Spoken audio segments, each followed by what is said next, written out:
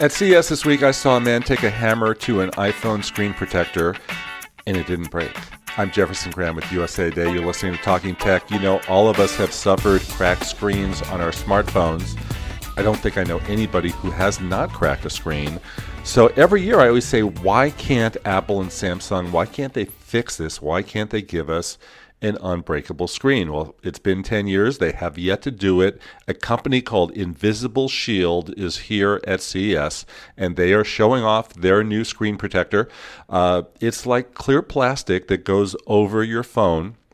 And as I said, they took a hammer to it. They dropped a big steel ball on it, and they are so confident that your screen will not crack. We guarantee that we won't break the iPhone screen. If you do, we'll give you $100 to help you repair it. So you sign up for the program. It's $80, and you get yourself the Sapphire Defense, and you get a clear case for your iPhone, and you get a 1-year screen guarantee plan, which covers one incident.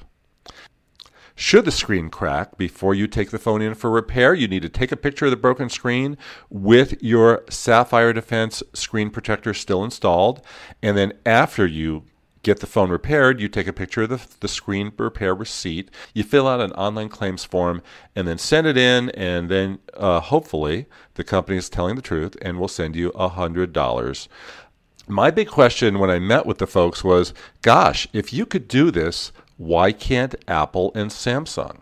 And they couldn't really answer it. They just kept saying they could do it.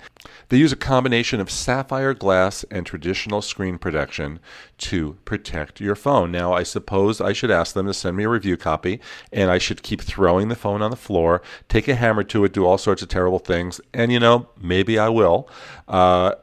When that happens, I'll be back to you with a full report.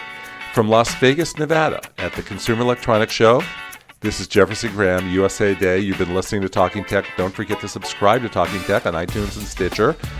And leave your comments, reviews, and suggestions. We see them all. Thank you, everyone, for listening.